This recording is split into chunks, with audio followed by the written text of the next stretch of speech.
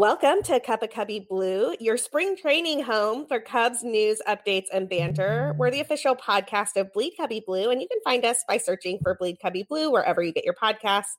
I'm Sarah Sanchez. I write about baseball for Bleed Cubby Blue, and I'm a little sad because Andy isn't with us today. If you follow her on Twitter, you know that she lost her father earlier this week, and my heart is just broken for her. She's talked on this show a lot about how much her dad means to her and how she came to baseball. And Andy, we just are all so sad for you. And I am thinking of you and love you. I say we because I'm excited that we're joined by a special guest who filled in today to talk to us about stats and the Cubs' upcoming season. And so join me in welcoming to Cup of Cubby Blue for the first time from Bleacher Nation and Outside the Ivy, Michael Cerami.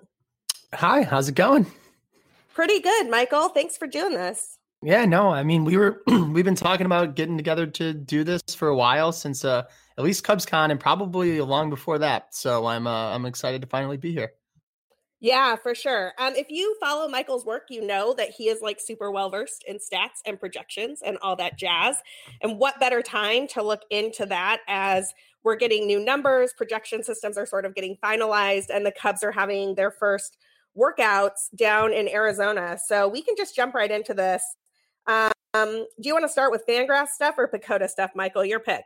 Let's do Fangraphs. That's I wrote an article on it recently, so I'm a little bit better versed in what they had individually, at least from the top. Cool. I just did an article on that too, so I think we'll have a lot to say. Yeah. So if you've read my article or Michael's article, Fangraphs kind of likes the Cubs. I mean, they're not in love with them. Don't get me wrong. This is not like they think the Cubs are the team from 2016, but they do see the Cubs as the strongest team in the division right now, with probably some weaker starting pitching and definitely a weaker bullpen than the rest of the division. Just overall as a team, what do you think about Fangraphs' look at the Cubs? Yeah, so I mean, it's overall, it was probably a little bit rosier of a picture than I was expecting. But just, I think that sort of speaks a lot towards where our expectations and the general narrative around the team has drifted, because you look at the rotation specifically, and that's probably the area of the biggest concern for me to start. They kind of see Yu Darvish and Kyle Hendricks being probably more than serviceable, both being like number two pitchers.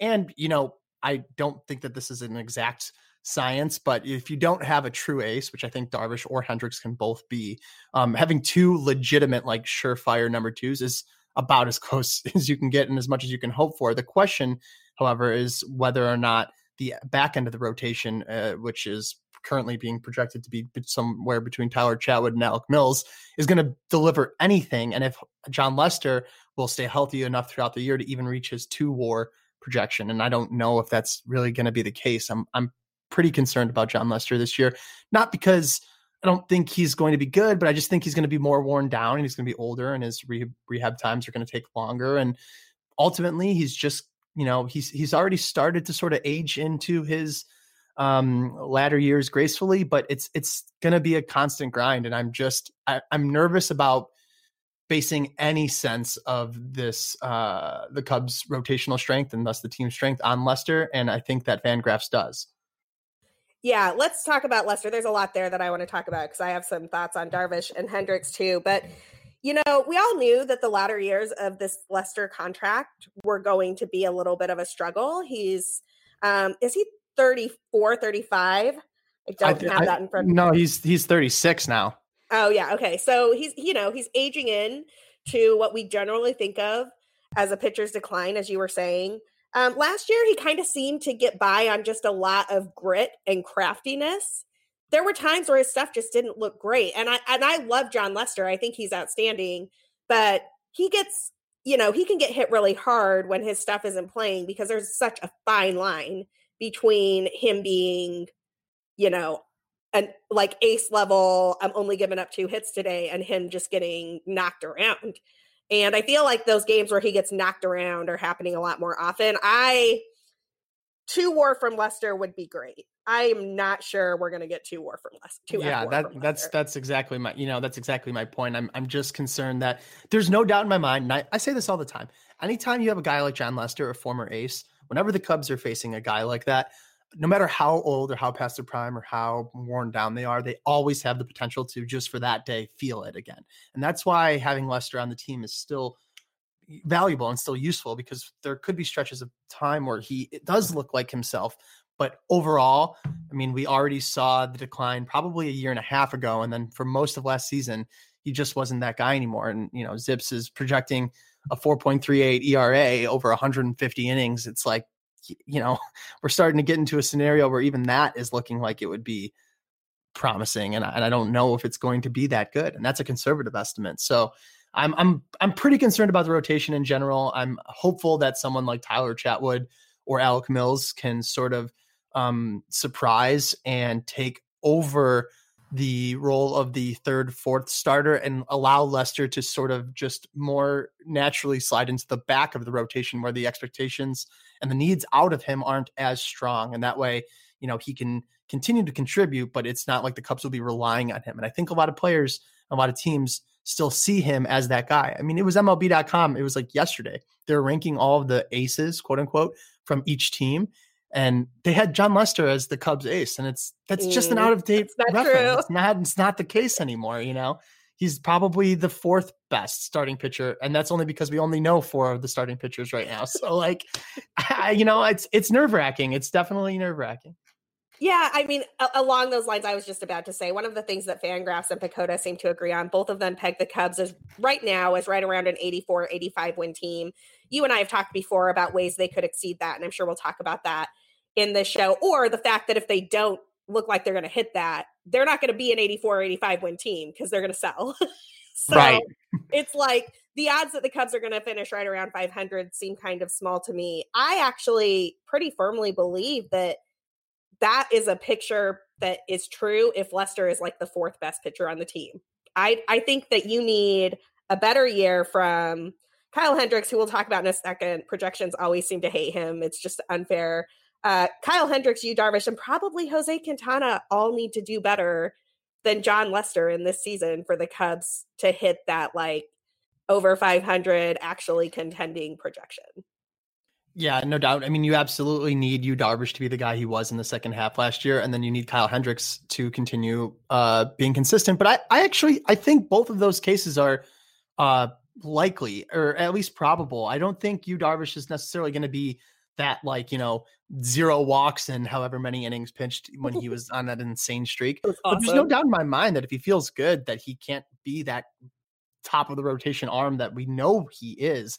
I mean, we as Cubs fans have just gotten the timing of so many of these deals. It has thrown so many of us off, and that Darvish's last year before coming to the Cubs was fantastic. And then he just got hurt that year, and he was hurt for the whole year. And yeah, he started off slow last season, but then he was exactly the guy who we thought he was again. So I was pretty happy to see, I think when I was looking at, I think it was Fangraphs, not Pacoda, Darvish's projections specifically had something along the lines of his best. Let me see. I think I have his best strikeout. Yeah. So they were projecting a 29.8% strikeout rate and a 7.7% walk rate over the course of the whole year, which is basically right in line with him at his very best in Texas. And like, if he's around a 30% strikeout rate with a sub 8% walk rate for a whole season, he's going to dominate. No one can touch him. They won't make enough good contact against him when they are making contact, and that's infrequent. So yeah, I'm excited about Darvish, and I never am going to bet against Kyle Hendricks either. It's the depth behind them that really terrifies me. Yeah, back to you, Darvish, for 1 second. I agree with you that the projections seem optimistic that he can have one of his better seasons. One of the things that I keep thinking about with you, Darvish, particularly given all the stuff going on with the sign stealing scandal, and we're going to talk more about that in a minute. He had not only the injury, but he had sort of the like mental head trip of having to deal with the Astros just pummeling him in that 2017 World Series. And if you remember when he came over to Chicago, the deal was less than people thought it would be. Part of that was probably the free agent market. Part of that was probably the World Series performance. There were all these concerns that he was tipping pitches, that he was hurt, that he was this, that he was that. I mean, I can't even imagine how off that put him for the first part of his contract with the Cubs. Both the injury and the mental space, just like terrible situation. Yeah, no doubt. I mean, there's no doubt that he got less money than he probably would have gotten. And it's I anyone that's, heard me on other podcasts or writing, I so strongly try to avoid talking about the mental side of the game for so many players, because although it is real in some version of their reality, it's almost always impossible, in my opinion, to really see what's going on. Some guys might seem like they're, not having as much confidence in themselves as they should, but are fine. And some guys put on a good game face, but are actually, have the yips inside. But with that said, I think it's pretty obvious to anyone that was paying attention that not only the way the 2017 season ended for him, but also the way the entire offseason and early parts of 2018 played out for Yu Darvish affected him off the field and then on the field in his head when he was on the mound. And it's unfortunate because it's unfair. And it's often, it's opaque to us to say, oh, he just doesn't have it, or he's lost his mojo or whatever. But it's like, it's happening. It's real. You could see it. You could see the defeated, how defeated he was on the mound. I was there in South Bend when he walked back off after one inning, when he was making his final attempt to come back. Oh. His head was down. It was a sad moment. He was bummed, and you could tell. So, to see him come back last year, be healthy, and then as soon as he started bidding a little bit of momentum, turned it up a whole nother notch. Well, yeah, I could see how that played a role. And it's at least fair to say that with increased confidence that came with the end of last season, I'm expecting to see a good Yu Darvish right out of the gate, so long as he's physically healthy. Well, and I think that Yu Darvish has told us as much, like through some of his tweets and some of his interviews, that he was having a hard time figuring out what had happened in that World Series. So I don't think that's speculation. I think he's told us that he had a rough time. No, yeah, you're right. I forgot about that. I mean, he even said, I think, or maybe it was even his wife that had said on Twitter, something along the lines that he had become a better person after having gone through that because of how tough it was for him at the time. He sort of realized gained a little bit of perspective. So that sort of inherently confirms that he was going through a rough time then. So yeah, you're right. It definitely is out there. Yeah. P.S. If you are not following Yu Darvish on Twitter, one of the best follows in all of baseball. And if you're a Cubs fan listening to this podcast, you absolutely need to be following Yu Darvish on Twitter. So get on that. Kyle Hendricks. So I want to talk about Kyle Hendricks and projections for a second here, just because I think it's worth noting that projection systems don't like him. They don't think his stuff should play. They don't think he should be able to get guys out the way he does. And it seems like every year I'm sitting here at about this time and the projection systems think Kyle Hendricks is going to fall back and he's going to be like a 2.5-ish WAR player. And then he comes in and he puts up 4 WAR and he just gets guys out every year. Yeah, I mean, it's like the story as old as time with him. It's a lesson that people just routinely forget to relearn or something. Kyle Hendricks is good at baseball. He's a good pitcher. He literally has always been a good pitcher.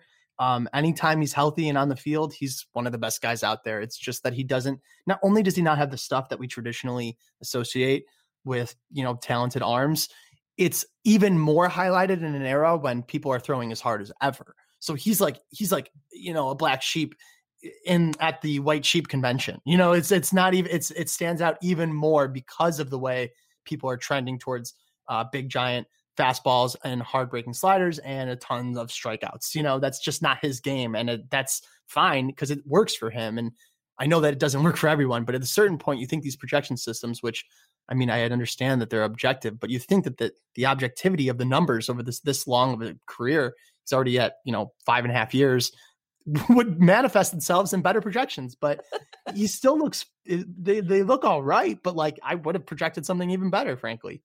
Well, and you know what's funny about that? I can't remember who it was now. I think it was last season, and I want to say it was a Baseball Prospectus person. But as the projections came out, they're like, wow, this system really doesn't like Kyle Hendricks. And I wanted to be like, every year, like clockwork, system doesn't like Kyle Hendricks. Y'all do not appreciate and look, I get it. You have to build an algorithm for the standard system, and then you have to run it like 10,000 times or however you get your projections for all of this stuff, which is frankly, like there are slight variations between how Fangraphs does it, how Pacoda does it, and how like 538 does it. But that's the basic model, right? Like you input a bunch of data, including things like previous year's performances and how many innings they picked or whatever. And then you run these simulations over and over and over again. And this is what it spits out most of the time. And you're like, that's my number. And I get it. Kyle Hendricks is an outlier. So he is constantly overperforming that, but it feels like you should be able to build in that for at least him, like the Kyle Hendricks variable or something. I don't know. Yeah, no, I love that. It should be a little trademark thing. I mean, like, it's okay. Let's be fair. To be fair, they're projecting a 118 ERA plus, which means 18% better than league average. Let me see what last year he had 20. He was 21% better, and overall in his career is 23% better. So, yeah, it is kind of like, why are you just assuming this guy who's 29 just turned 30 is going to drop off by 5 or 10%? I don't see it, especially because it's not like he relies on a high fastball velocity to get by. So right. the age, the way he ages should be a little bit easier to continue to be successful. So yeah, I agree. They need the Kyle Hendricks. What's a good word for it? I'm trying to think, like, yeah. Well, I mean, what was the inclusion last year, 18 months ago or so, they came out with that variable that was like the best control in baseball, and Eno Saris had this piece on it in The Athletic, and shockingly, like it was called command. That's what it was called. Yeah. The pitcher with the best command in all of baseball, Kyle Hendricks. It was like not shocked. Yeah. No, I mean, precision artist. The only time I've seen him not have the command that he's been touted to have is literally his debut. I remember the only thing we really knew about him before he came up was like, yeah, this guy doesn't throw hard, but he puts the ball exactly where he wants to. And I think he was pitching against the Reds that day. And he walked like 4 guys in that first outing. And I was like, what the hell? This guy's supposed to be like, the next coming of Greg Maddux. And then you know what? For the next 160 starts he's made since then, he has been like, that's him. He has command, he has control, and he uses his pitches more effectively than maybe, or let's say he uses his stuff more effectively than maybe any other pitcher can, because he has to. He has to. And that's how he makes his living out here. Let's talk about position players for a second. So I will just be really clear. Projection systems tend to not like 2 of my favorite players. And so when you look at these things and you see that the projections always seem to call for a regression for Wilson Contreras and Javier Baez, just like hold your rage. There are certain things they don't like about them, but I'm curious. I know you've written particularly about Wilson and Javi and Fangraphs. Tell me a little bit more what's happening with those projections and why that is the case. So man, it's so hard to say. So Javier Baez in particular, Wilson Contreras, I don't know what they're talking about. He's going to hit better than that. Every time he's on the field, he does. He's pretty consistent, pretty consistently above average. I think they're just being too conservative in nature and probably factoring in the fact that he gets injured every year. And maybe one of those times, like say Chris Bryant, the injury affects his performance even after he comes back. I'm not otherwise certain why he wouldn't be projected higher. I know he's a catcher. I know he's getting older, but the guy rakes. 27 though. And what we're talking about here, just so people, if you're not looking at the numbers right in front of you, Wilson Contreras, since he came up in 2016, he's had a WRC plus, which sort of like ERA plus that we were just talking about is baselined off 100. So you can kind of gauge how much better that player is at creating runs than the average player. WRC plus 126, 122, 100. That was the 2018 season with the slump. 127, projection 107. I'm like, how do you go from consistently 27, 22% better to 7% better because reasons? I'm just like, I don't understand it. Yeah, I really don't. And it's so I always like to say that, like, okay, it's important to look at projections for what they are. It's important to let them tell you and show you where your blind spots are. And possibly there's something we're missing. I don't see it though. I think Wilson Contreras is going to rake. And I think he was raking like crazy last year until he got hurt again. Like that was looking like he was on pace to have even more monster of a season.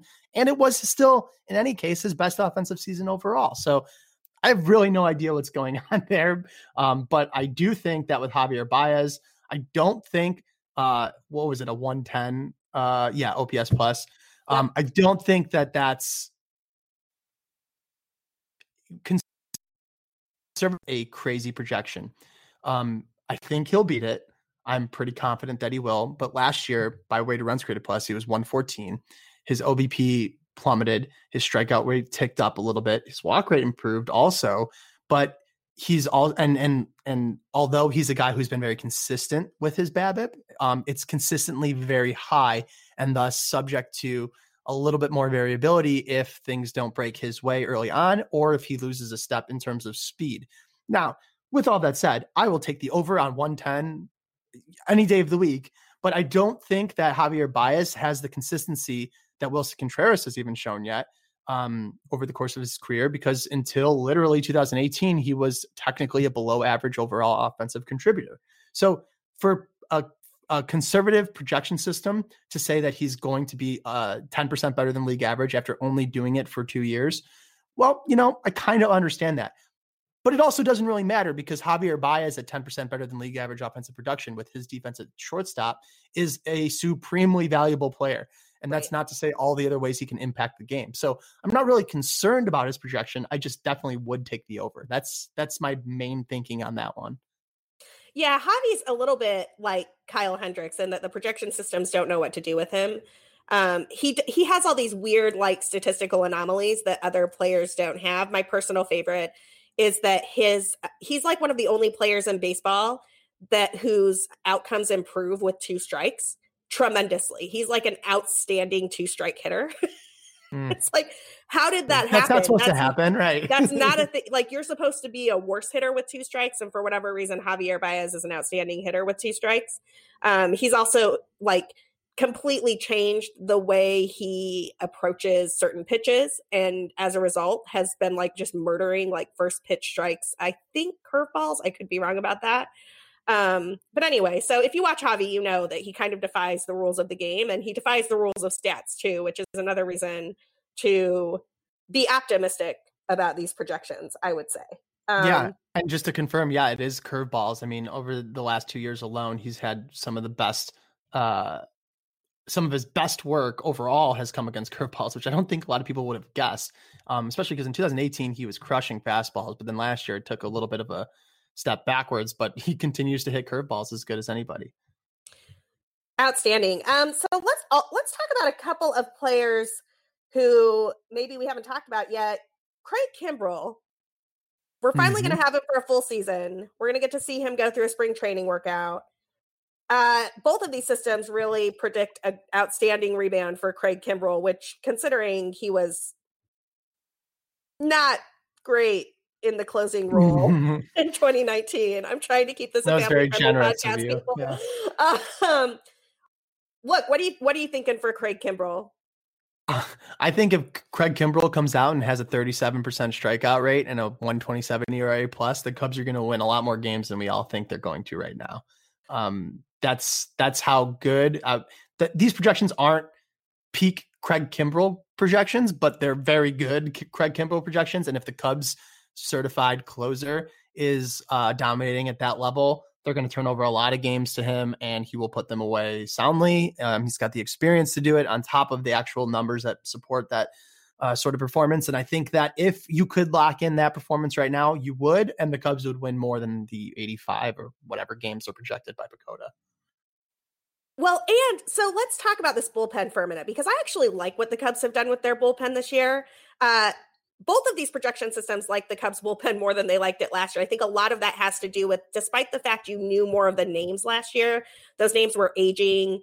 They were going to have some issues. This year, it's a bunch of guys you maybe haven't heard of, but they all have a lot of high upside. I've been trying to push the idea that like hashtag high upside should really be the Cubs motto this year, because it's the whole thing they're going for right now.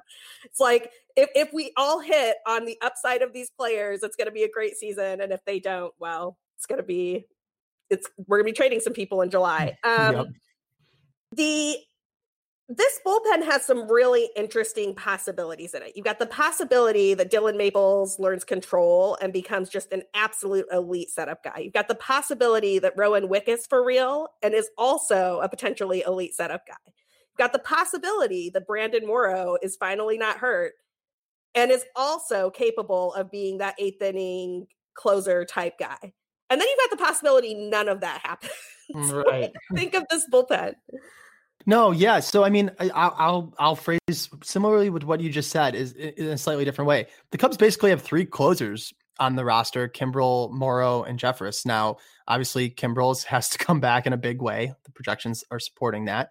Brandon Morrow, the projections for him, although they were low on the inning total, which I think is correct, Yes. the numbers actually looked pretty good. They believe when he is out there, he will still have it. And that's factoring in the injuries and missed time. And then Jeremy Jeffress has been that guy in the past. And obviously Kimbrel is going to be your closer, but those are three guys with that sort of pedigree that when they're healthy and when they're right, they are as good as the best reliever on any team.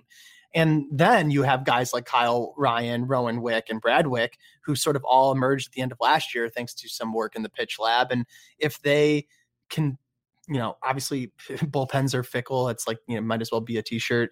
All of that, they are so variable. But if those three guys are anywhere close to the guys they were last year, well, then all of a sudden you have 5 or 6 good arms ready to go for the late innings. That's not even talking about middle relievers or guys that just are there for mop-up duty or whatever else you need. So I mean, you nailed it. There's a ton of upside in this bullpen. It's just that the floor is also quite low. Right. I mean, and thinking about those middle innings guys, we're actually talking about all of those guys as potential fifth starters too, right? So this is like your Alec Mills, Tyler Chatwood, maybe even Adbert Alzolay. He looks pretty good. Yesterday they were showing some footage of him throwing as he got to training camp. I think there is a lot of potential in this bullpen, and I like the fact that they did it, with the exception of Kimbrel, they did it on not a lot of money, right? This is a bargain basement bullpen plus an elite closer. Yeah, I know. And you know what? The only thing that, so I can appreciate what they were able to piece together. I do think that if this were any other year and they were willing to spend even a little bit, there were some slightly better buy low candidates out there. But, the guys they ended up with for a reason. And at least one part of the thinking or theory that I wasn't actually aware of that I was really happy to see, I think it was in a piece at The Athletic, was Tommy Hotovy explaining that some of the guys that they actually targeted this year were pitchers that were already fluent in the methods and methodology and terminology of the pitch lab and of advanced metrics, and were already more willing and open to that sort of change. And that's something I think that we sort of take for granted, because we're still in an era where not every single pitcher is or player for that matter is open to that sort of change and that sort of thinking. So to target those guys in hopes of them having that launch curve a little bit steeper, get to the top of their possible production a little sooner. I'm happy with what they've done. I do think that there were some other options out there, but at the end of the day, it's like throwing darts with your eyes closed. You just got to hope that you hit something good. And I think that they have plenty of options, plenty of darts to throw at least. Yeah, I think they have a bunch of darts. That's really interesting about targeting people who are fluent with the pitch lab and their methodology, because I know that once you get to a point where you're such an expert in your craft, it can be really difficult to unlearn those things. One more subject on projections before we take a quick break, and then we have a lot more to talk about on the flip side. But Pacoda does not hate the Cubs this year. Pacoda puts the Cubs at 85 wins and second to the Cincinnati Reds, which that Reds lineup looks outstanding. I was just watching Hot Stove, and they had the Reds lineup projected with Nicholas Castellanos right there in the middle of it. It was kind of a dagger to the heart. Dakota does hate the Cardinals this year. Yes, yeah, so do I. On? Well, I mean, I hate the Cardinals every year, but Pacoda had a little bit of a love affair with the Cardinals last year, and that has dropped off a lot. They are projecting that the Cardinals really took a hit by not going after Ozuna, by trading some of their bats like Jose Martinez over to the Rays. They're not going to get Liberatore in their rotation right away. And they're just not in love with the moves like bringing Adam Wainwright back. Are the Cardinals going to take another backward step this year, or take a step forward? What do you see? Well, so, I mean, I've been asked this question for like the last 3 years, and every year the Cardinals continue to bet on Adam Wainwright and Yadier freaking Molina. I'm like, well, there's no way it's going to work again. And then it like does. And so I have my foot in my mouth constantly, but come on, there's no way it can work again. Right. Adam Wainwright is so past his prime. Yadier Molina is so past his prime. I don't care about who they were. They are not those guys anymore. And the Cardinals, despite having a few good players spread out at a few good places, there's no doubt about that. They have some talent on the roster. they didn't do much at all this offseason to improve, much like the Cubs. And they decided against re-signing some of the players that were on their team last year. So frankly, yeah, I can see them taking a step backwards. And I also wouldn't be surprised, although I have been, like you said at the beginning of this podcast, more along the lines of the Cubs are either going to win 95 games or 75 games. Like, I don't think they'll end up at 85. I could see a version of this division where the Brewers, Cardinals, Reds, and Cubs all have like 80% of a dominant team and thus steal a lot of wins from each other and sort of end up with like a big crowded group all below 90 wins. That's possible. And I could see that happening with the Cardinals being one of those teams. I mean, there's clearly talent there, but they clearly have holes. I think the same goes for the Reds, and I think the same goes for the Brewers. The Pirates are the only team that are in like a clear lane, which is they're not going to be good, you know? So I think that the other four teams in this division are going to beat up on each other all summer long. And if one just happens to have a little bit of better luck against one of the other teams, kind of like, you know, how the Reds crushed the Cubs in the past, then that can be the decider in the division by the end of the year. So yeah, I mean, I'm so sick of the Cardinals. I'm so sick of hearing about Adam Wainwright and Yadier Molina still. Oh yeah, I want to keep playing. No, there's no way. You cannot keep doing it. And I get so frustrated because like this is literally the third year. I was like, no, this is it. They're done. They can't do it again. And they do. So gotta give them some credit, but I don't buy it. I don't think they're going to win the division this year. Yeah, from your mouth to God's ears. I just can't deal with the Cardinals winning the division right now. I totally agree with you that these projection systems see a really tight race in the NL Central. I think that is absolutely on point. The only team that looks like they're not trying right now is the Pirates, and the rest of these teams all look like they could be 80-win teams, they could be 90-win teams. It's going to be really interesting to see. We're going to take a quick break for our sponsors. On the flip side, we have a lot more to talk about. There was a press conference with Theo Epstein and David Ross yesterday in Arizona. Jason Kipnis, who knew is from Chicago, is a Cub now, sign stealing fallout and more. So stick with us, but first a quick break.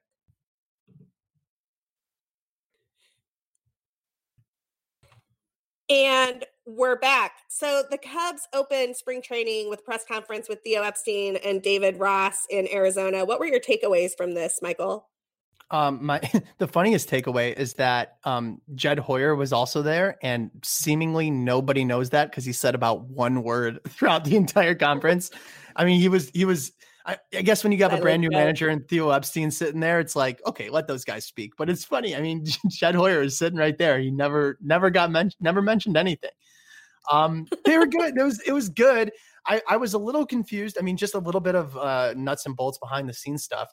There was an unusual lack of available video. Usually it's like live streamed in some way or another, either Periscope or on Facebook, and that wasn't really around. And even ESPN and 670 The Score were only carrying parts of it. So I was even in and out as I was trying to switch between mediums to continue catching it. But I mean, there was a lot of good takeaways.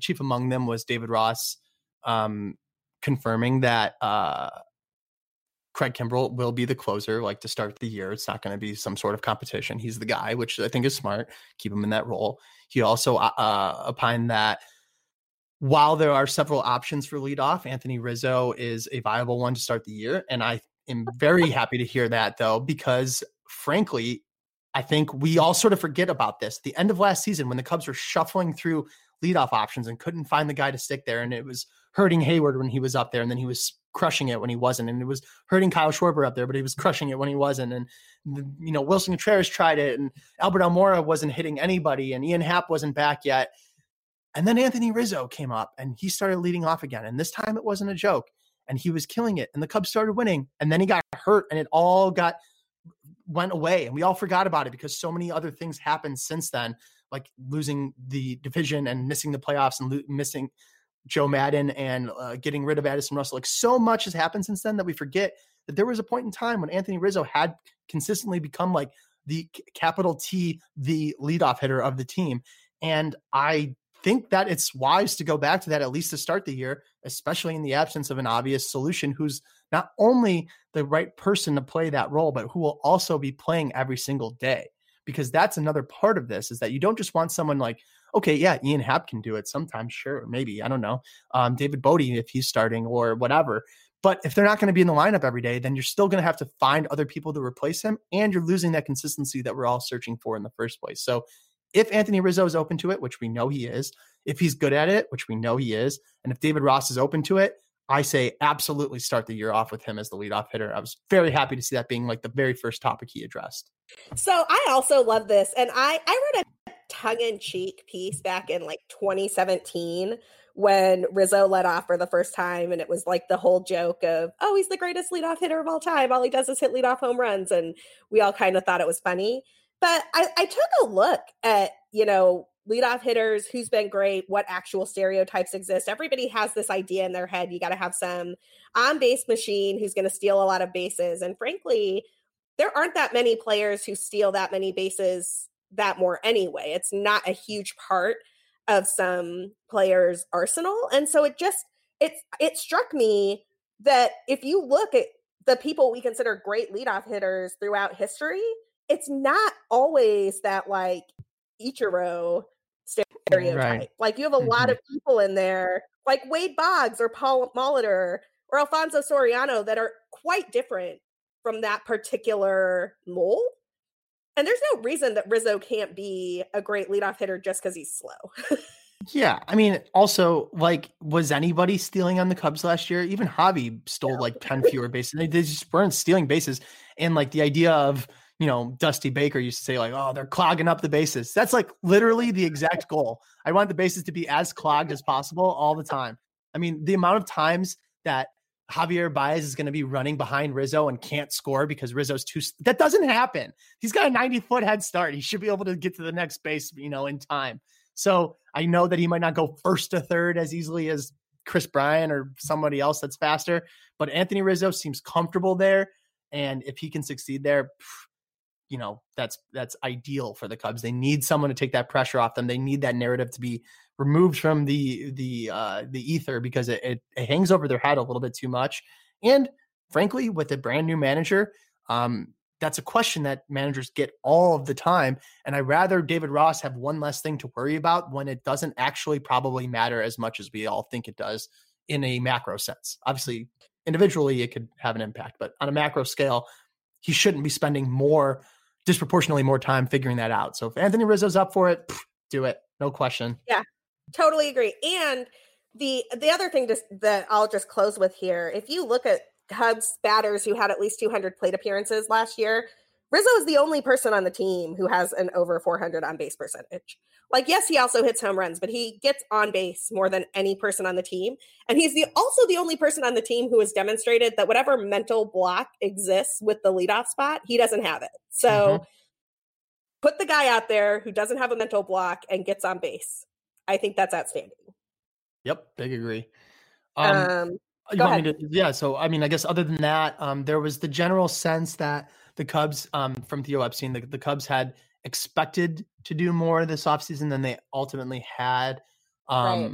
And that they were now sort of turning the page and otherwise hoping that the changes to the environment and the coaching staff and the entire back end of the Cubs with the pitch lab and the new director of hitting and all of that would sort of change things, which, that's a little bit of, it's not super promising to hear. However, we also know that at the same exact time, we've been hearing reports from multiple sources from different publications in different corners of the world, of the country, at least, that the Cubs are still pretty active on the trade market, and not just with Chris Bryant, but more broadly with anybody on their roster. And I still expect that there will be some more action before opening day. And frankly, if they don't get under the luxury tax at this point, I think this would have been an enormous waste of an offseason and an enormous miscalculation, because although they can unload some players at the deadline, putting yourself in that position with even less time and less leverage to make a move because your needs are that much clearer is a big problem. And then there's always the risk that they are, on the bubble or contending already and have to sell pieces off, because if they don't and they go over again because they're winning and want to stay in first place, well, then we're going to have one more offseason where they can't spend any money because there already will have been repeat offenders. And then that would have been the third time this next coming offseason, which makes the penalties even worse. So if the Cubs don't get something done before opening day, I actually think I'd be a little surprised, but because I'm hoping they do strategically, but even if that's not the case, then they're just going to be in a bad position and have to still sell off at the trade deadline. I don't really want them to be there either. So a little bit of wish casting, putting it out into the world, but I'm hoping that there's still one big move, and it seems to me that they're at least open to that, which is good. Yeah, I want to highlight something you said there because I think a lot of people don't realize it. Like the Cubs not doing anything this summer didn't put them under the competitive balance tax. They're still about $4 or $5 million over the CBT threshold that they were trying to get under. So they haven't reset it yet. They're just kind of sitting here, I don't know, like hoping they'll be able. It's the worst of both worlds. It's terrible. So bad. They're like hoping they'll be able to make some move that will get us there. And I'm nervous about that too, because I don't know what that looks like. It's going to be really weird to see them trying to figure out how to be competitive and shed salary. And that's not a great place to be in. The other move that the Cubs made yesterday outside of the presser was this Jason Kipnis move, which this has been rumored for a while. So I don't think that anybody is shocked by this.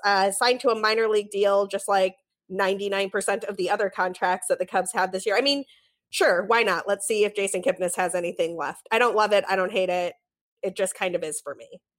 Yeah, I have this working theory that's going to sound condescending to Cubs Twitter, but they condescend to me all the time. So buckle up. Basically, I'm pretty certain that most people's baseball attention maxed out or peaked in the 2016 season when the Cubs were winning the World Series for obvious reasons. And so much of that extended well beyond the Cubs to other players on other teams, like Jason Kipnis, for example, who had one of his best seasons in the majors, 4.7 WAR, 114 weighted runs created plus, big factor in the World Series. And he's not that guy anymore and hasn't been for 3 years. So while I agree with you. It's like this move is, it's a smart move to make. He plays good defense. He hits left-handed. It was a minor league deal, so there's literally no risk. He's a veteran. He can provide a stabilizing presence and force, and all of that is great, fantastic. But he's not Jason Kipnis. That's not who he is anymore. And expecting anything close to that out of him is ignoring the last 3 full seasons of, like 15 to 20% below the league average offensive production. That's not great. That doesn't mean he can't still be valuable, especially if he's sort of utilized in a pretty strict platoon role. But the other problem with that sort of is that while Kipnis hits righties better than lefties, which is expected for a left-handed hitter, someone who he might presumably share some time with at second base, David Bodie, also hit righties better than lefties last year by a pretty significant margin. So, I like having him around, but I don't see this as, I think Cubs fans were disproportionately excited for his signing. And I just don't think they should be, even though, again, it's great and there's literally no risk. There's nothing to be but fine about it. But that's where I land too. Yeah, I sort of think of him as like an upgrade to the Addison Russell part of the second base platoon in more ways than one, like as a good person and also as a better baseball player, but as a downgrade from like the Ben Zobrist part of that platoon. And it's sort of like you still have 4 guys who are going to be vying for that second base spot, who will be playing on any given day. So it's like, is it David Bodie? Is it going to be Jason Kipnis? Is it going to be Daniel Descalso? Is Nico going to actually get a shot to just like have the position outright and own it? And it'll be interesting to see, but I just feel like the Kipnis move is it's a lateral move, right? Like it doesn't, if he's good, that's great. And if he's what we think he is, he's probably not going to play very much. It'll be sort of like a Cargo situation from last year. Exactly. And so that's why at the beginning of the year, so I don't think Nico Hoerner should start the year off in the majors. And I know a lot of people disagree, but it's pretty clear to me. And I think the Zips projections sort of reinforce that the power is just not there yet. His contact is too high. He's kind of got the Albert Almora, Starlin Castro issue, not to that extreme yet. Hopefully not. I mean, he's so young, so inexperienced, has so much time to improve that, but he hasn't even played in AAA. And if you're going to have a 125 ISO in the big leagues, I mean, it's just not going to work. So he needs to go to AAA. That's all fine. I think he's going to be awesome. I think he's the second baseman of the future. But that's also why at the beginning of the offseason, I knew the Cubs were going to make a move like this at second base. I was pushing for Didi Gregorius or Scooter Gennett because at least at a minimum, those guys have more recently had bigger monster seasons and have a little bit of upside remaining that's probably a little bit more reachable than it ever will be again for Jason Kipnis. So that's why I had pushed for them. Didi ended up getting a lot more money than I thought. The Cubs were connected to Scooter, but also ultimately they went with Kipnis. And you have to imagine that at least part of that is because he was willing to accept a minor league deal, which brings us back to the fact that they put themselves in a position to still be $5 million or whatever over the luxury tax payroll, while pitchers and catchers have already reported. The options they have are more limited regardless of their preferences. And that's not a great spot to be in. They might have preferred a different player for a reasonable amount of money and could not get him because of the spot they've found themselves in. So it's kind of been a fumble of an offseason. It's possible they're still good and that's all well and fine. But if they don't get under the luxury tax and they didn't add this offseason, well, then this was all a giant mistake. Totally. One other player I want to ask you about, because I know you have strong feelings here, who's in that same type of conversation of how much playing time, what position. Ian Happ is going to be the MVP. Was that who it was? Yes, of course it was Ian Happ. I don't even know. I can't even it's almost become like a joke to me. So a little part of me is like having fun playing the character of the Ian Happ hype man on Twitter, but also he's just literally always been good. And I don't have any understanding why he does not receive any semblance of respect for the 127 rated runs created plus he put up last year, or his career 112, or the fact that he's a switch hitter with speed who could play center, second, or all three outfield positions in a pinch. He's a good player. He's so young. He's so inexperienced. People forget that he wasn't even on the World Series team. He was just being drafted that year. And then he debuted a year earlier. And then he debuted a year after that. I mean, he's got almost no time. The Cubs rushed him to the majors because they needed him. Joe Madden never seemed really to like to use him in the way that he should be used. And every time he was out there, especially at the end of last season, when he ended the year as the NL Player of the Week, which another thing that people sort of overlook, he showed the promise and changes and adjustments in the minor leagues throughout the course of the year that manifested into sustainable production in the big leagues. I have extremely high hopes for Ian Happ, but also those high hopes are just relative to the overall promising overall offensive and defensive performance that he's already produced on the field in the first 2.5 years of his career. I think he's going to be a big factor for the Cubs. And if he finds a way to sneak into the lineup more often than not, and gets a little bit more consistent playing time, he is going to show that pretty quickly. I firmly believe that. Yeah, I'm with you. I think Happ should be the opening day center fielder, and you put Jason Hayward back in right where he's a Gold Glover as opposed to just an above average outfielder in center. Ian Happ is interesting to me. So I understood why the Cubs had him in spring training initially last season. The strikeout rate in 2018 was so incredibly high. And there were times where he just looked a little mystified at the plate in 2018. But I didn't understand why he stayed there until what was it? August, September? It was so late. And the Cubs clearly needed help. And I was like, why?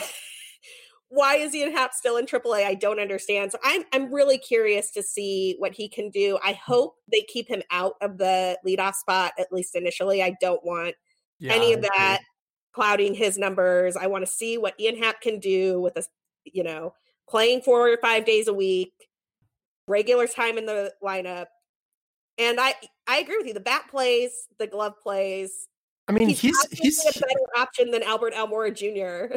Right. I mean, and that's another thing that those two, their fates have been inexplicably linked. And the fact of the matter is Albert Almora was almost, you know what? I bet you it is, but probably almost literally half the offensive contributor of Happ last season. I mean, half. Albert Almora was one of the worst hitters in baseball. And for some reason... Actually, I have it up because I had it up for the on-base percentage question when we had Rizzo earlier. So I was weighted runs created plus.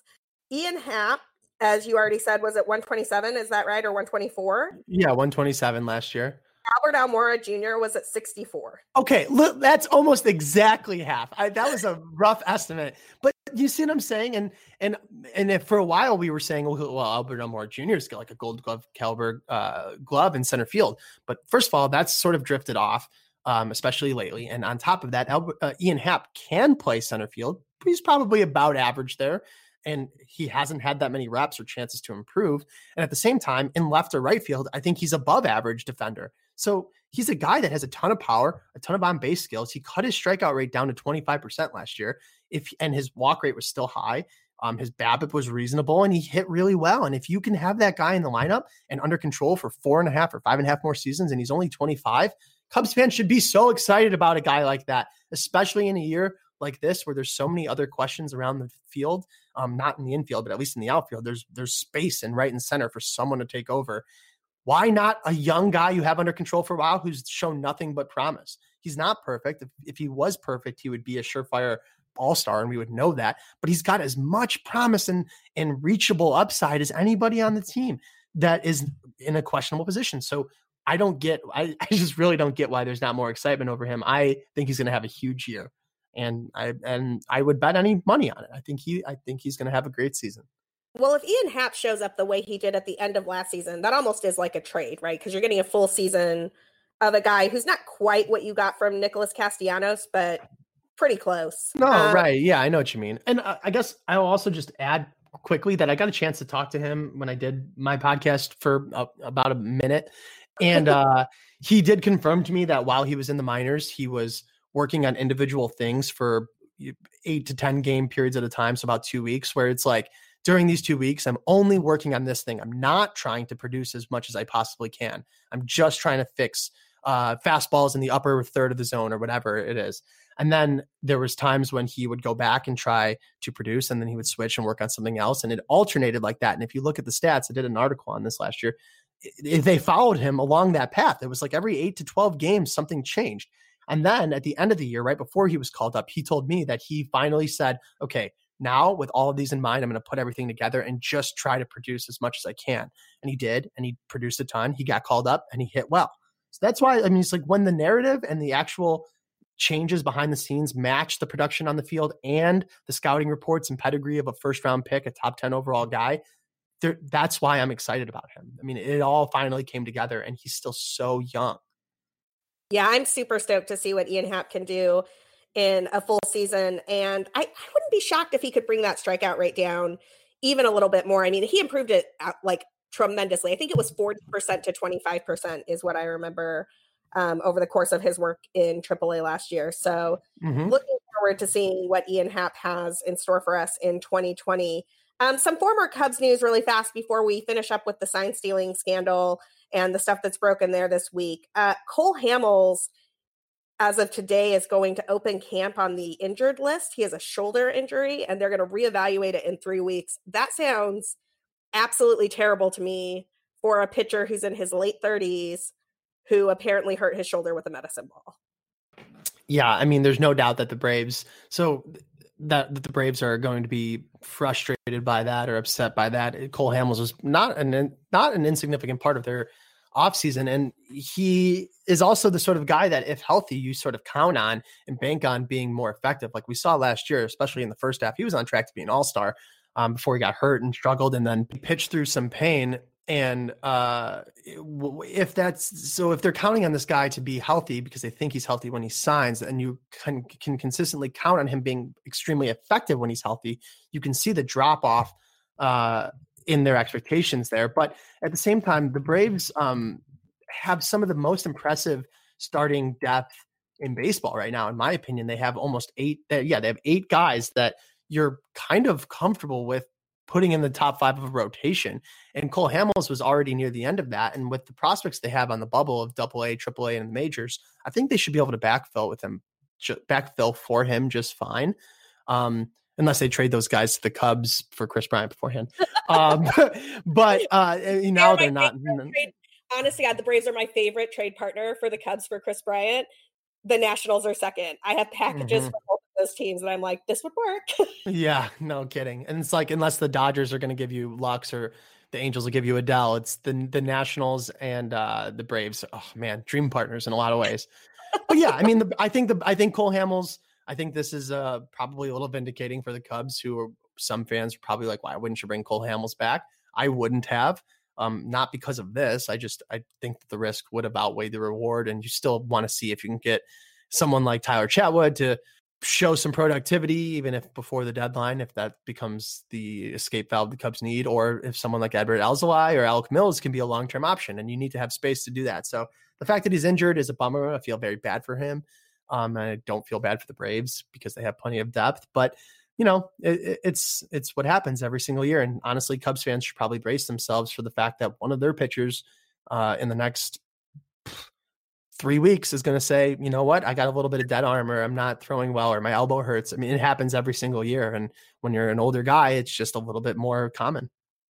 Yeah, injuries are going to happen, and it's a long season, so you just kind of have to keep a level head about it. One of the interesting things with the Braves and PECOTA projections, and this is not a Braves podcast, so we'll move on after this, but they have the Braves projected as a third place finishing team behind the Mets, and I was really surprised by that. That did not seem like what I would expect. No, I sent it to our Bleacher Nation group chat this morning. I was like, and I literally, all I said was I sent the projections and just said, this looks wrong. Like, I thought it was a different year or something. It didn't make any sense to me. I don't see the Braves as an 83-win team or whatever. Yeah, I'm not sure what PECOTA is angry about with the Braves. They're not a particularly old team. They have some really, really great offensive players and some depth. That was a really, really surprising to me. It was also surprising to me because the Mets are the Mets, man. I'm never going to project the Mets to win. There should be an algorithm that's just like, and here's the Mets -5 wins. Just exactly. Somebody's going to start a fight with a reporter in the middle of a series at Wrigley, and we're going to lose 3 games. Yeah, I don't know. I thought that was pretty strange. I guess maybe the Braves have a little bit of the 2019 Cubs PECOTA, bad juju, where they were just, there's something about them they don't like. There's something about the system that doesn't equate well and project well. And that's that. I mean, I really have no idea. I'd have to dig in further, but I cannot imagine that division is going to go Mets, Nationals, Braves with 88 to 83 wins from top to bottom. I don't see that. Right. You mentioned Tyler Chatwood in there too. Was it you that posted Tyler Chatwood's StatCast profile earlier this week on Twitter? Or was that somebody else? Because Tyler Chatwood actually, his stuff projects so well. Mm-hmm. And if he can be that guy, he's not a number 5 starter. He's like a number 3 or number 2. He might be better than Jose Quintana. Oh yeah. I mean, there's no question that's sort of, in a lot of ways, that's sort of how I feel about Ian Happ, is that, and I'll keep this about Chatwood because it's the same point, is that some of these guys have the pieces to be light years better than some of the other players that right now they're producing the same amount as. And Tyler Chatwood is certainly one of those people. I plan to write an article literally after we get off the phone for this interview about Tyler Chatwood, because I've noticed a lot of things about him at the end of last season that trended in the right direction. Obviously, his performance was just better, and some of that is going to be dependent upon the fact that he was in the bullpen a lot of the time. But I saw that he used his sinker a lot more, and the velocity was a lot higher. His soft hit rate was going down throughout the course of was going up throughout the course of the year. His hard hit rate was going down.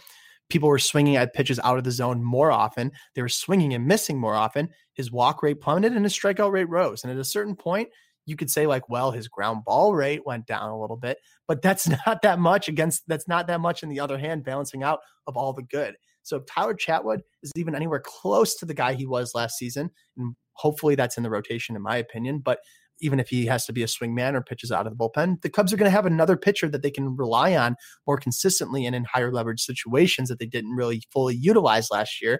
And that could be a huge boon to the overall projections. Awesome. Can't wait to read that piece. Let's just finish this up with some overarching baseball news with the sign stealing scandal and fallout. We still don't know what's going on with the Red Sox investigation and what type of punishment Alex Cora will face. I'm sure that will come out sometime during spring training. But there were 2 really interesting pieces of news this week that I wanted to hit on. One is Mike Bolsinger, who is a former Blue Jays pitcher, is suing the Astros for messing up his career. And I am fascinated by this because I think there are probably at least a dozen guys out there who could make a case that they were called up and missed their chance, or their chance was irrevocably altered by pitching against the Astros during this stretch. And I wanted to get your thoughts on this lawsuit. Yeah. So, I mean, I don't think that he has a particularly strong case to win, because he was already pitching pretty poorly before he ever met the Astros, and whatever. But with that said, yeah, with that said, I am very happy that he did bring this up, because as we talked about earlier, there were plenty of players that were directly impacted, probably none better than Yu Darvish, who would 100% have gotten more money if he continued dominating in the postseason against the Astros as he had before facing them than he did when they were cheating and stealing signs with electronic signals and trash can bangs throughout every single at bat. And they blew him up and cost him money in the postseason, without a doubt, in the offseason. And the Cubs wouldn't have gotten him for $126 million. It probably would have cost 150 or something. So that's a direct example. And if Bolsinger is causing more attention to be brought to facts like that, I'm happy about it. I'm also happy about the fact that part of the lawsuit included something along the lines of like the $30 or so million in bonuses the Astros received from winning the World Series should be donated to charity. Like, yes, that means that shows more of the right intentions and the right motivations. And most of all, the Astros deserve as much heat as possible, and they deserve to have other players. The league deserves to have other players stand up and show and admit and agree and say that it's okay to stand up and say, this really wasn't right. This isn't the same thing as, it's just the guy on second base looking over at the catcher and seeing, that there's a fastball coming. This was a systemic from top to bottom, from front office to the manager, to the players, to veterans like Carlos Beltran, stealing signs and doing things with malintent. They knew what they were doing were wrong. They did it anyway. They didn't care how it affected anybody else. They just tried to win. And that's pretty disgusting to me. And I think that any lawsuit that is supporting that narrative is fine, because while I don't think he's going to win, it's the right motivations, right intentions, and hopefully for him, right outcome. I don't see him winning. Yeah, I think it would be really hard to prove, particularly for these pitchers. And the pitchers who were most affected were kind of these marginal guys, right? Like Yu Darvish is an exception to that, but a lot of these marginal people who got their one shot against the Astros, or they started trying to tweak their mechanics after getting like just hammered during an Astros start. Those are the guys who have probably the most direct impact, but it'll still be really hard to prove because they were never lights out pitchers in the first place. You said something really interesting there that I wanted to touch on a little bit, which is this Carlos Beltran piece and him really being the ringleader of this whole thing. That was the second piece of news that came out with the sign stealing scandal this week. In The Athletic, Ken Rosenthal, Evan Drellich, and Mark Carrig have a piece sort of detailing how the sign stealing started, and that it was really Beltran, after they traded for him, who was the ringleader here. I thought this was fascinating for two reasons. One is that Beltran came from the Yankees. The Yankees were also implicated in earlier seasons, not in the electronic sign stealing after the memo went out in 2017 or 2018. But in earlier seasons, the Yankees had concerns about them. It really feels to me like a lot of what the Astros have been saying, and look, I am not an Astros apologist, but some of what they have been saying does ring sort of true to me, that this is a more pervasive problem than just the Astros and the Red Sox. And that if MLB were to really investigate every single team, they would find more than they want to find. And I'm curious about Beltran's role here. I'm also really interested in how much heat Beltran and Cora are going to take for this, because neither of them has been punished yet, right? I mean, they lost their jobs. Well, they lost their jobs. MLB right. hasn't actually said this player should be punished in this way. I guess in Beltran's place, they said we're not going to punish any players. So Beltran is probably in the clear from MLB. Yeah, but Cora is not. Well, the thing that I was most frustrated by reading the Athletic piece was the fact that Beltran sort of used his position and stature, politically in the game to sort of talk over, both literally and figuratively, any opposing voices that were saying, hey, this is not that cool. And to an extent, I can understand how that, for guys like Alex Bregman, who was a rookie or in his second year or something close to that, he's a younger player in the league, how you look at a potential future Hall of Famer and say, hey, don't do that. That's wrong. I get that. But there was other older guys in the team, and there was a manager, and they all knew. And now they're all coming out and saying like, oh, well, we didn't want to do it. But, Carlos Beltran was Right. He's this big. It's like, that's not an excuse. It's not an excuse. It's both bad on Beltran for being that guy, and he already has. He's fortunate enough to have banked tons of earnings and a massively popular and successful career. And now he's going to just, go scorched earth. Well, the rest of the players still have to be here and pick up your pieces when you're gone and sitting on a beach and retired and don't care about baseball anymore. And you're ruining their futures and their careers. But at the same time, you have to be responsible for yourself. And these players, maybe even if you eliminate the 5% of them that were young or rookies or first or second year players, there's still a ton of guys that were established big leaguers, coaches and managers. And you know what? They all wanted to do it, because if they didn't, they wouldn't have done it, and they would have said something, and they would have handled it internally, maybe only, but they would have handled it. And instead, they just went along with it. So when I see those anonymous quotes that say something along the lines of, no, everybody loved hitting with the quote unquote system, like it's a system, I believe them, because I think that now everyone's doing a lot of, rewriting of history, and Beltran was wrong to do what he did, like the most wrong out of anybody, but these players aren't off the hook. And also, I find it pretty interesting that the league, obviously they just don't want to find anything else. I think it's pretty obvious that other teams are involved in this. And I also think, do we all just think that the Astros stopped doing this after 2017 or even after 2018? Right. No, of course not. Of course they did. Of course they kept doing it. They didn't get caught yet. And so it's just sort of, it's a little disappointing, because while I think that some of the punishments started off on the right track, the league just stopped short. And it's one of those things that there was so much momentum working in the league's favor to dole out big, heavy-handed punishments to anybody they saw fit, and they wouldn't have had a lot of public blowback. I don't think they would have, and instead they just elected to protect their own, like they do most of the time. And I think this will either go one of two ways. Things will continue to leak out, and we'll find out some new information about some other teams or other players, possibly from the past. Or it's going to get swept under the rug entirely. I don't think there's going to be a lot of new people caught. I think people have sort of gotten the memo that this is going to be a little bit, if you ever get caught again, in other words, it's going to be a little bit more strict than it ever has been before. But it's ridiculous that we're even to that point already. Yeah. And I will just say the only two players that I've I'm like,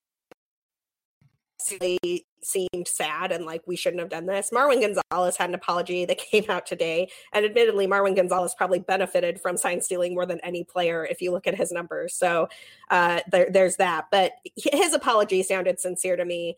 AJ Hinch in his interview with Tom Verducci, there are problems with that interview, but he did seem genuinely sorry and like he wishes he would have done more.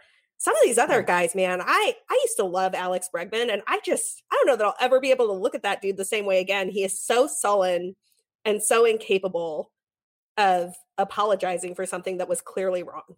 Yeah, and how about Jose Altuve going from like the most lovable player in the whole game? Broke my heart. It's a bummer, and I agree with you about Hinch, but at the same time, saying like he said something along the lines of like, well, I didn't have as much confidence back then. You are the MLB manager of the World Series winning Houston Astros, and you couldn't speak up against one of your players, then you didn't deserve to be the manager, man. That's exactly the point. You didn't have the confidence. Well, that is a problem, and you should have apologize for that then. You know what I mean? Like, I don't know. Right. I agree. I thought Marwin, and again, like you said, Marwin Gonzalez's apology was good, and it was good to see someone finally coming out and saying something, but it's like, I don't know. He still did it. It's like, that's just bringing us back to neutral. That's not making it better. Well, and he did it and then got a nice big contract from the Twins because he posted a career best WRC plus of 117 or 122 or whatever it was. Mm-hmm. Immediately we wanted the Cubs to get him, remember? I literally wrote that article. Yeah, I remember. That's the problem. It's a bummer. And then if the Cubs had signed him, they wouldn't have paid someone else, and that guy wouldn't have gotten a job. They hurt so many of their fellow players. So all of this nonsense about keeping it in-house or, I don't know, whatever. It's all dumb and it's all bad. And I am happy to see that they were caught. I kind of wish more people were caught. I was very happy to see that Anthony Rizzo explicitly came out and said the Cubs do not do that.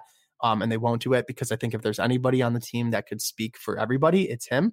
And I don't think anyone would go around him to do anything like that. Now, it was nerve-wracking for a little while because it was like, what if the Cubs do this? I'm not going to stick up for them. This is bad. But Rizzo said they don't. So I know. Particularly it given would've like some sucked. of the home road stuff that was so weird last year. I was like, oh, please God, I can't take this. And I agree. I was very happy to see Anthony Rizzo come out, voice of the team captain, just, we didn't do this and we wouldn't.